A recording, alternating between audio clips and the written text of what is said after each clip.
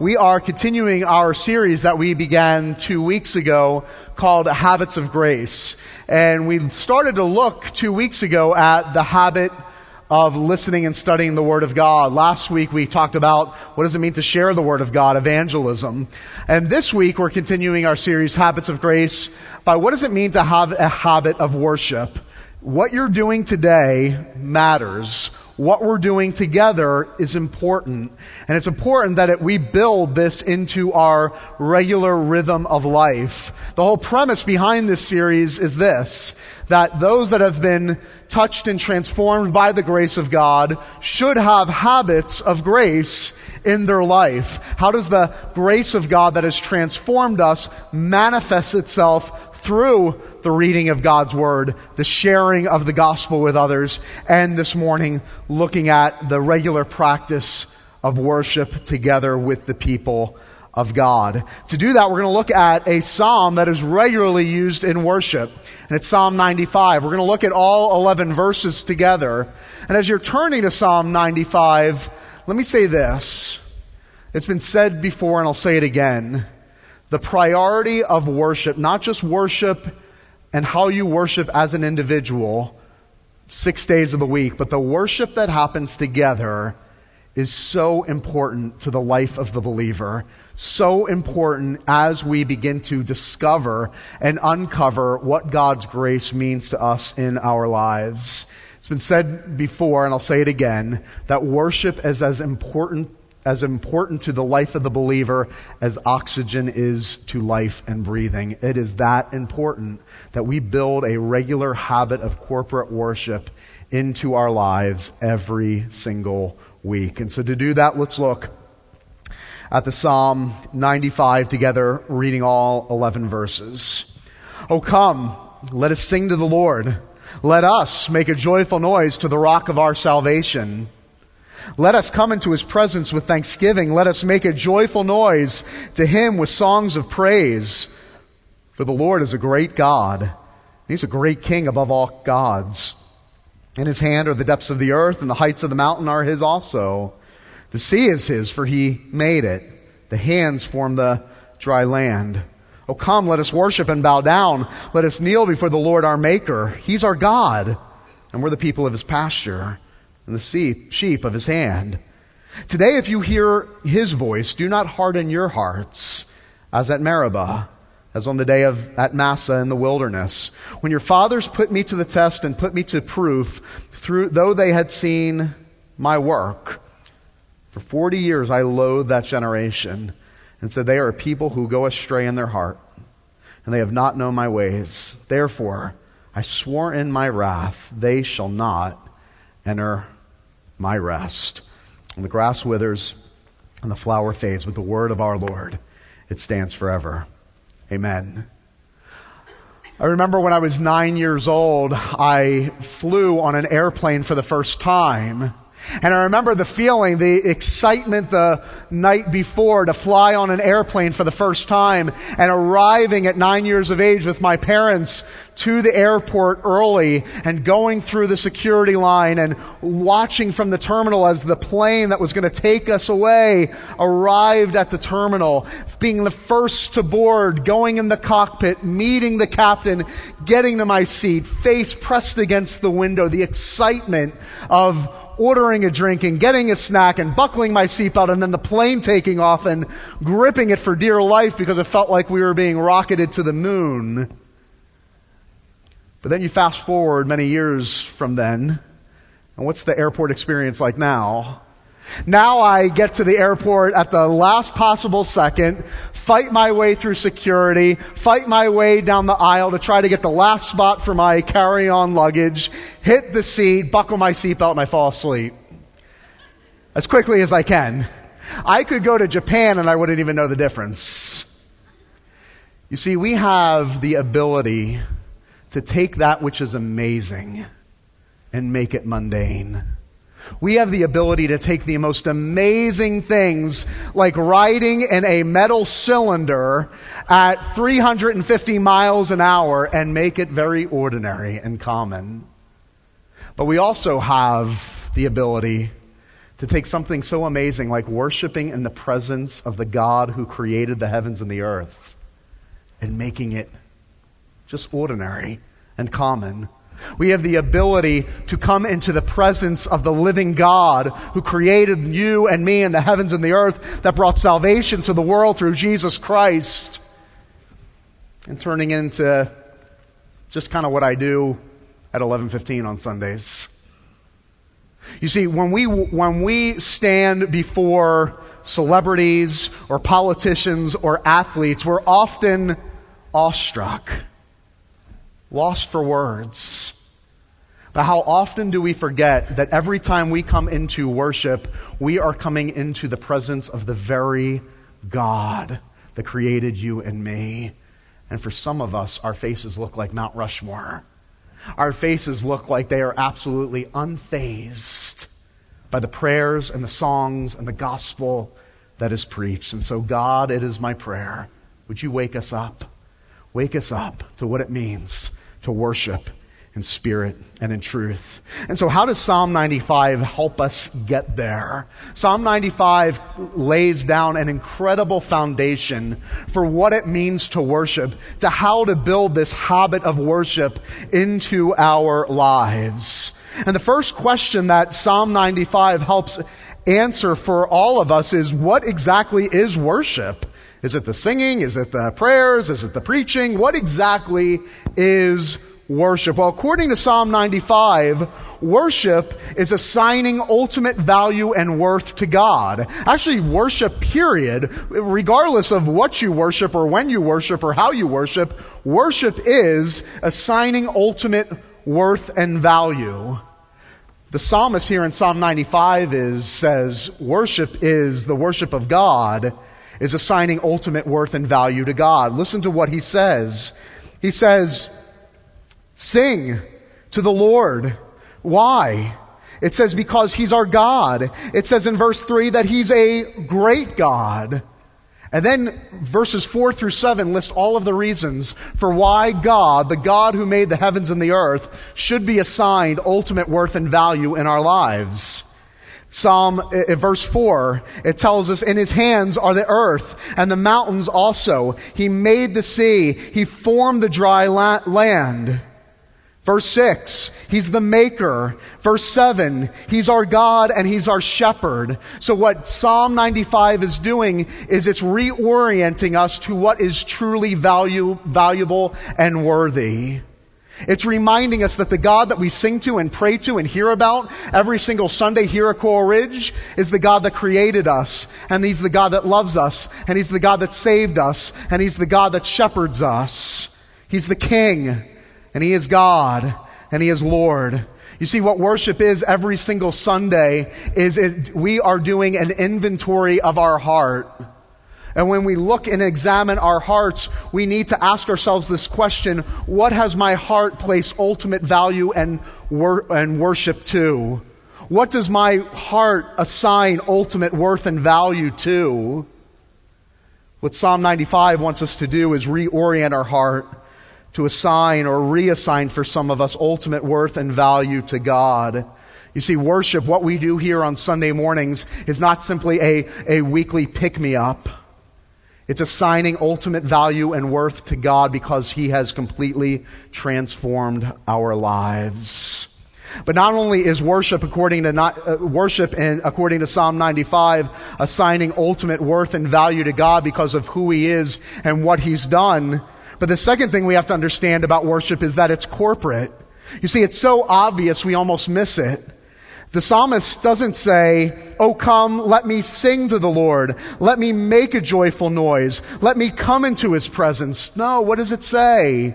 Let us come with singing. Let us make a joyful noise. Let us come into His presence. You see, the worship of God is corporate in nature. It involves you and me. It involves your story and my story. It involves what happened in your life this past week and what happened in my life this past week. Think of so many of the songs that we sing. So many of the songs that we sing aren't even directed directly to God, but they're directed to each other to remind us about what God has done for us. Think about that. We are to sing to one another. and pray with one another and read the gospel with one another every single week corporately together. Why? Why does it involve you and me, your story and my story? Because it's the only time during the week where different cultures and different races and different backgrounds and different stories and different trials and whatever's happened in your life and in my life all gets blended together, one family of God coming together. Why? Because God created it all, and God has created all of us to come together, to sing and to worship Him. Can't get this by yourself. Can't get this at home. Can't get this on your phone. Can't get this on the computer. You can only get this when we come together and sing together and hear the Word of God together and pray together and worship together. The worship of God is corporate in nature. The community of the people of God coming together. So what is worship? It's a reassigning every week ultimate worth and value to God. You're God and I'm not. You made everything. I made nothing. You're the creator. I'm the created one. And therefore I worship you. But I do that in the context of community. That's why it's so important that you're here every Sunday. Can't get this by yourself. We get this together by the community of God's people worshiping together. That's what worship is. The second question that Psalm 95 helps answer for us is, why should we worship? In verse 3 it says, "For the Lord is a great God and a great King above all gods." What the psalmist is saying there is not that you're a worshiper and those people out there are not. He's not saying that there's such thing as a person that worships and a person that doesn't worship. What verse 3 is alluding to is everybody worships a God. What Psalm 95 reminds us of is the God that we worship is the great God above all other gods. He's the great King above all other gods. See, the reality is the reason we come into worship every single week is because your heart will ultimately worship something. You are a worshiper by nature. The question is not whether you worship or not. The question is, what has your heart chosen to worship? What is your heart worshiping right now? Is your heart worshiping your job, success, money, a relationship, how you're valued by your spouse or by the world, approval? What exactly is the God that your heart right now is inclined to worship? You see, the reason we have to worship, the reason we come into worship and come into His presence every week is because we need to be reminded of why we worship. Because my heart 6 days a week has been captured by something smaller than God. And my heart needs to be reoriented to understanding that God is God and I am not, and that it's utterly transforming me. You see, the reason we come to worship is not because I need it just today, is I actually need it the other 6 days of the week.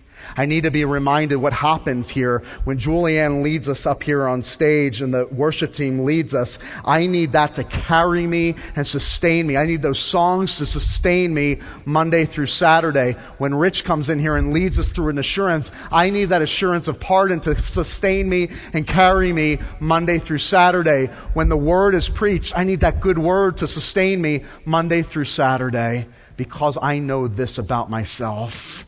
I know my heart will worship something. And I need to get here on Sunday. I need to make it a priority because I will worship a God, but I want it to be the God that has transformed me and made me and changed me. Lastly, what happens? What happens in here when we worship? How does it actually change us? How does it transform us?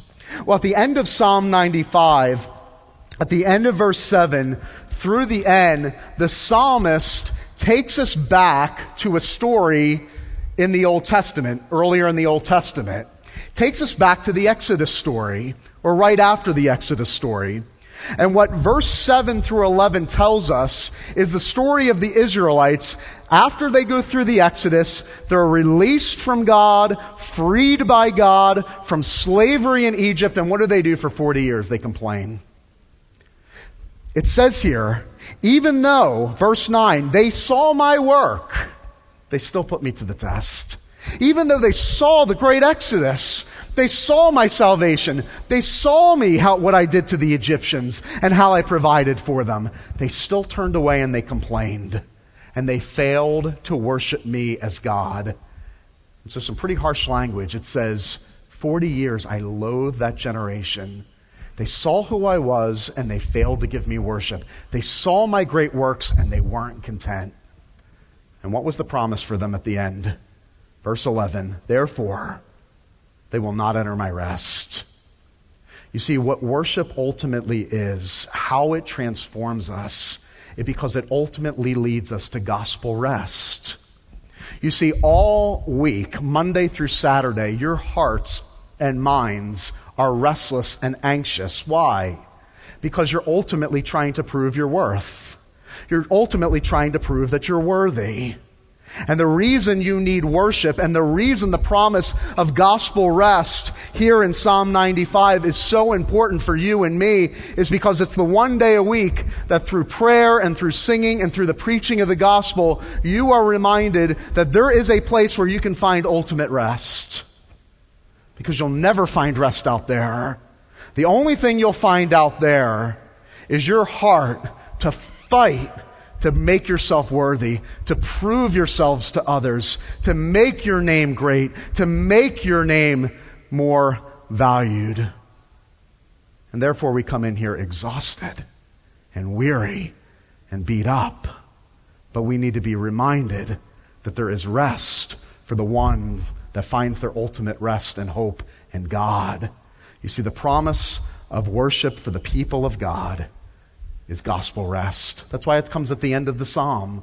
At the very end of the psalm, very end of the psalm on worship in Psalm 95 is rest for your weary soul.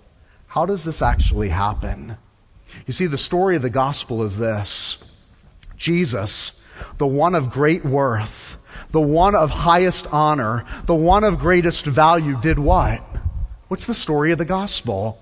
He came down and he said, I'm going to get rid of my worth, rid of my honor, rid of my glory for you and for me. 2 Corinthians 8:9. Although he was rich, he became poor, that through his poverty we might experience the richness of God.